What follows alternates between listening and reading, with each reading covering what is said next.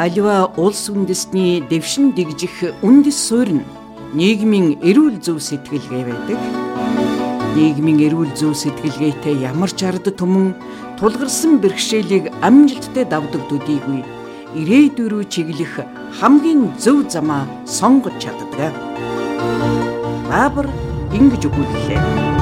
Албан ёсны эрхтэйгээр Бизнес радио 98.9.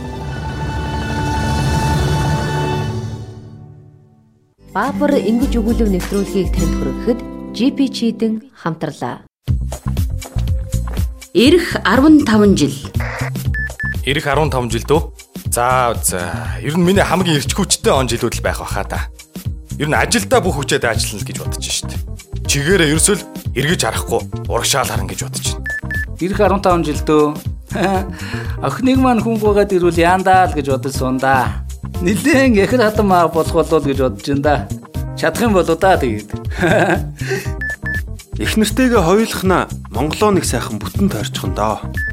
Нэр ирэх 15 жилгээ бодсон чинь их сонирхолтой биш үү? Их л олон гэгээлэг өдрөд хүлээж байна да. Ирээдүйн 15 жилийг тань үргэлжид гэрэлтүүлэх GP Чидэн 15 жил гэрэлтүүлнэ.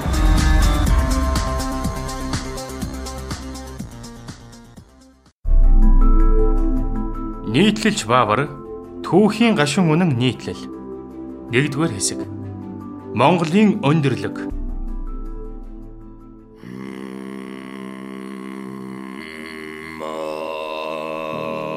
Газар зүй ухаанд Монголын өндөрлөг гэсэн ойлголт бий.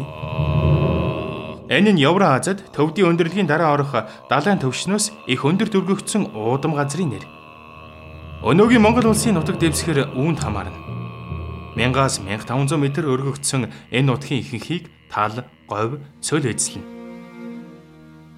Далаагаас алслагдсны дээр алтай, хянган, явлон зэрэг өндөр уулсаар эргэн тойрон нь хашигдсан учраас тэнд чийг нь шимэгдээд асар хуурай цаг агаартай. Ургамал шилт нэг ядмаг. Иймээс хуурай хөрстэй учраас газар тариалан эрхлэх бололцоо дутмаг. Өмөр дүмэндийн циклоны уулзвар учраас температурын зөрөө асар. Өвөл зундаа бараг 100 хэмээн, өдөр шөнөдөө 20 хэмээн зөрөө гардаг ийм цагуур манай гаригт ховор. Ийм цагууртай газар хүний популяц нэн сэрэг байх нь ойлгомжтой. Гэхдээ харьцуулахад хойд туйл, Сибирь, Канадын тайга, Араб, Сахар, Калахар, Австралийн цөл зэрэг хүн амьдрах бараг бололцоогүй газраас хавьгүй дээр. Юутайч хүн амьдраад байх бололцоотой. Археологийн судалгаанаас үзэхэд Монголын өндөрлөгт анхны Homo sapiens 35,000-аас 40,000 жилийн өмнөөс ирсэн бололтой. Харин 20,000 орчим жилийн өмнө энэ нутагт соёл үүссэн байх. Энэ нь зүүн зүгээс нүүдлэн ирсэн хүмүүс. Фодоны их сургуулийн генетикчдийн хийсэн судалгаагаар тэр хүмүүс нь төрөг угсаатныг үүсгэжээ. Хожим нь Монгол угсаатан төргүүдийг баруун тийш шахан өөрснөө эзэгнэх болж. Гэхдээ энэ нь хэдэн мянган жилийг дамсан түүхийн урт процесс. Монголын өндөрлөгт суурьшигчд нь үндэс угсаанаасаа үл хамааран ангөрөө нүүдлийн мал аж ахуйн эрхэлж байв. Үе үеийн турш. Ийм цаг уурт нөхцөлд өөр аж ахуйн эрхлэх бололцоо байсангүй. Эрт үед нүүдлийн аж ахуйн эрхлэгчид дэлхийн өнцөг булан бүрд байв. Тэр нь голдуу бэлчээр даган нүүн. Гэтэл Монголын өндөрлөгт амьдрахсад бэлчээр дагахаас гадна цаг уурын эрс нөхцөлийг зөөлрүүлэх зорилгоор нүүдэлдэг байснараа нэлээд ялгаатай. Ийхүү байнгын нүүдэл хийдэг хүмүүс тахал, үер, газар хөдлөлт зэрэг байгалийн гинтийн гамшигт бөөнөр сүрэх магадлал багатай. Сэрэг амьдардаг учраас харин ганзууд зэрэгт илүү өртөмхий. Нүүдлийн мал аж ахуйд хэд хэдэн төрлийн олон тоотой мал сүрэг шаардлагатай. Ингэж байж ганзуудны бэрхшээлийг давна.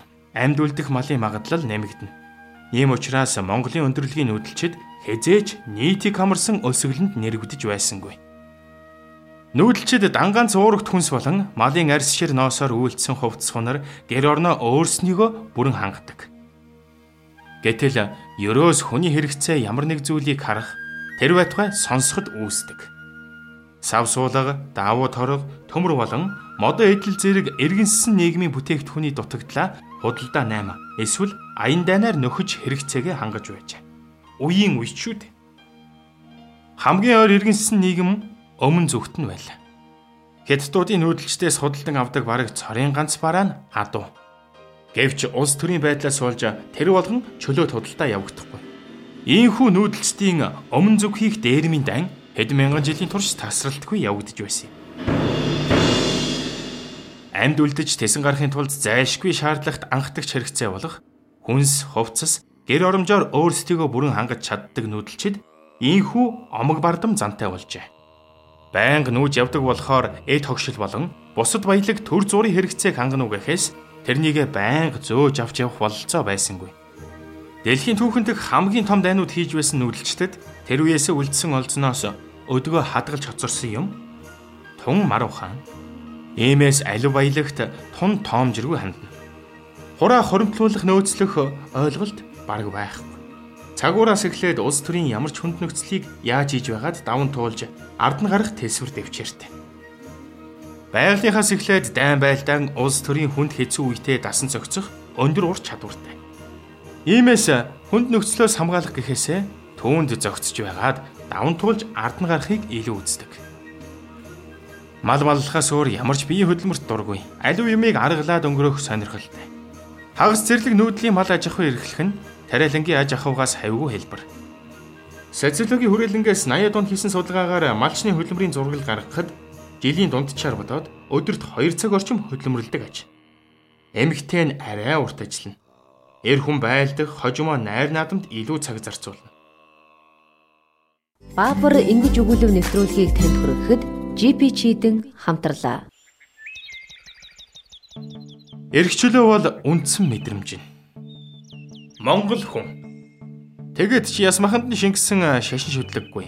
Шаманист богоос эхлээд механизм, нестрийн христианизм, баруунаас орж ирсэн буддизм, бомбын шашин, төвдийн шарын болон улааны шашин, марксизм зэргийг тухай цагт нь өөрөмшүүлээд цаг нэрхээр хаяж чадж байв. Нүүдэлчдийн газар нутгийн ойлголт их өвөрмөц. Одсон газраа өөрийн гэж ойлгох ба орхисон нутгаа мартдаг. Евразийн өргөн уудам нутагт Монголын өндөрлөгөөс нүүн очсон үе үеийн алтай угсаатны түүх үүнийг гэрчлэнэ. 1915 оны 3 улсын гэрээний үеэр Монгол Хятадын хооронд Даргангийн хошуу Хэндэн хамаарах талаар маргаан болжээ. Дарганг нь засаг захиргааны хувьд хаалганд хамаардаг. Үзэмчин төмний нутаг учир гадаад Монголд хамаарахгүй гэж нөгөө тал үзэж байхад халахын Сэцэн хан Түшээд ханаас олон айл тийш нүүж очисон учраас манайх гэж монголчууд зөрөв. Бид газар нутгийн талаар ярьж байна уу? Нүүж очисон хүмүүсийн тухай юу гэж Хятадууд асууж байв. Чингисийн их аян дайнаар монголчууд Ил хаан тулс, Алтан улс, Чагдан хаан тулс, Юан династи гэсэн 4 их гүрэн үлдээсэн боловч бүгд тэндээ уусан үлдсэн. Улс төрийн хувьд ч, шашин шүтлэгийн хувьд ч, засаг захиргааны хувьд ч үндсэн нутаг дээр нь хоорондоо үл таарах, үргэлж тохилолцох баг хаатын үе иржээ. Баг хаатын үе гэдэг нь Мэн династийн түүхчдийн өгсөн Хятад нэршил. Мэн улс руу байнга довтолж байсан учраас Хятадууд цагаан хэрмээ шинчилж далайн их айнаа бүрэн зогсоосон билээ. Лэгдэ хаан манжнараас их мөнгө авч Хятад руу довтолдог байж. Хятадууд шанг нь 2 дахин нэмэгдүүлэхээр эргээд манж руу довтлон сүйтгэл учруулдаг байж. Иймэрхүү жишээ төвд рүү бүр gaachтай. Төвдийн шашны урсгалуудын өвөр хоорондын тэмцэлд монголчууд хоорондоо толхилцоо хуваагдаж шунган орсон нь мөн л ол замог шан харамжаас үүдэлтэй. Манжчин гүрний дархлагдсан нутаг. Нэгэнт хүчрхэг байдлаа алдсан монголчууд ол замгийн төлөө хоорондоо үзэлцсээр 18 дугаар зуун гэхэд Манжчин улсад дагаар оржээ. Нэгэнт Дэлхийг түгээх чадал мөгсөн энэ үед Манжийн вассал болсноор энх хамглан алтан үе нь эхэлсэн юм. Манжнар бол монголчуудын нэгэн адил нүүдэлчин ард түмэн. Хоёр үндэстэн мянган жилийн турш хөрш байж, ураг төрөл, зан заншил, ертөнцийг үзэх үзлийн хувьд маш төстэй. Угсаатны хувьд ч адилхан алтайчууд. Халахтай, хожим нь ойр дуттай хийсэн тохиролцоогоор гадаад Монгол нь Манжчин гүрний түшиг улс болсон юм. Нэн эртний түүхтэй, өргөн уудам нутагтай, багширсан олон хүн амтай, иргэнссэн Хятад орныг цөөн тоод манжнаар захирна гэдэг амар биш учраас монголчуудыг хань татжээ. Манж хүнийг Хятадтай холилдох, гэрэлхийг хоригдсон төдийгүй биеийн хүчний хөдөлмөр хийж болохгүй. зөвхөн удирдах алба гүйцэтгэхийг хуульчилсан байна. Гэвч Хятадын нүсэр том уламжлалт төрийн удирдлагын аппаратад нүүдэлчин манжнаар арай гэж 16% бүрдүүлжээ. Хятадын суурьшмал амьдрал тансаг нөхцөлд амархан автсан нүүдэлчид тун удалгүй уусан шингэсэн юм. Манжнаар гадаад Монголыг онцгой статустай хаалттай бүс болгон хувиргасан. Манжнарын нэгэн адил Хятадтай холилдохоос тусгаарлаж энэ бүст Хятад хүн ирж суурьшихыг хоригложээ. Энэ нэг талаас Монгол үндэстнийг том үндэстэнд уусгаас хамгаалж хэл заншил уламжлалт хэв маягийг авч үлдсэн боловч нөгөө талаас хорвоогоос салгаж тасалж хөгжил дэвшлээс хөндийрүүлж вакуум орчинд консервлсэн билээ. Гадаад Монголд байх засаг захиргааны бүх зардлыг Бээжингээс гаргана. Хүрээ ховдод амбан, улайстад жанжин, хяагтад гайл байсны дээр хэлийн харуул мэтийн асар их төсөв шаардсан албууд бий. Энэ болгонд олон мянган монголчууд алба хашдаг байлаа. Бүх зардлыг цалин мөнгөний хамт манжчин гаргана. Манжнар Монголд ирэхээсээ айдаг. Гадаад Монголд Хятад хүн суурьшиж болохгүй. Нөгөө талаас Хятадын суурьшмал тансаг амьдралд дасан дулаан газар шавар чулуун байшинд амьдарч сурсан манжнар эрсдэлс амьсгалд Монголд ирж алба гүйцэтгэх хүн олдохгүй учраас энэ ажлыг монголчуудад өөрсдөд нь даатгсан байна. Бээжингээс Монгол тамилагдсан түшмэд их боджил хаалган хөх хотод очиж суурьшин албаа алсаас монголчуудад азагладаг байжээ. Манчин гүрний үед зөвхөн манж Монгол гэсэн хоёр үндэстэн л тусгай хангамжинд хамарч дарга даамал их стейц болох бололцоо энэ хоёрт л үйлчлэнэ. Айгууны гэрээгээр Манжуурийн хойд хэсгийг Орос далдсан.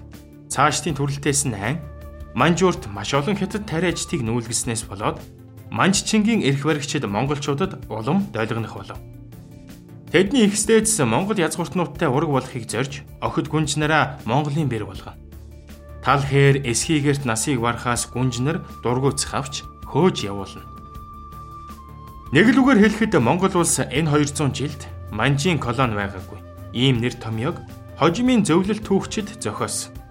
Колони гэдэг бол эзэрхсэн орны хүн ам тухайн нутагт олноор ирж суурьшихыг хэлдэг. Гэтэл нүдэрээ манж хүн үдсэн Монгол малчин ард бараг байгаагүй байх. Манж дарлал зовлонгийн тухай яриач үнэнтэй нийцэхгүй. Үнэндээ түшиг нэртэй тэжээлгсэн улс байлаа. Үүнийг васаал гэдэг. Монголчуудын манчин гүрний өмнө авсан бараг ганц үүрэг нь манжийн төрд аюул учирвал хамгаалan цэрэг хөдлөх ёстой. Хоорондоо муудалцсан зараг зайлхай болох нь их. Ийм үед ойрхондоо Монгол даргатай амбанд цаашхандаа Бээжин дэх ерөнхийлөн удирдах газар гомдол мэдүүлэн асуудлаа шийдүүлнэ. Монголын түүхэн дэх хамгийн энх хамгаалан үе.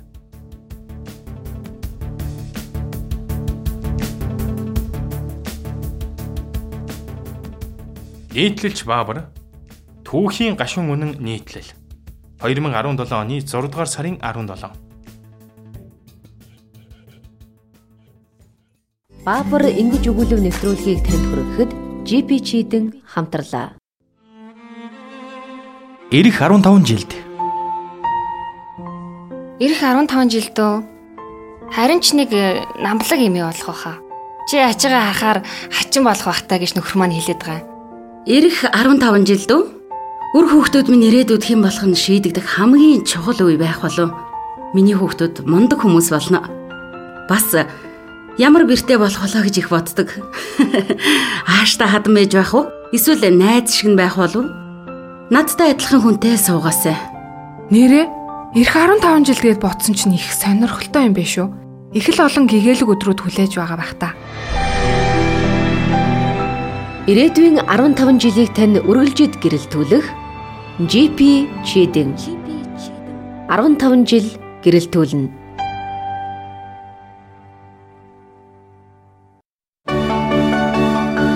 Аливаа улс үндэстний дэвшин дэгжих үндэс суурь нь нийгмийн эрүүл зөв сэтгэлгээ байдаг.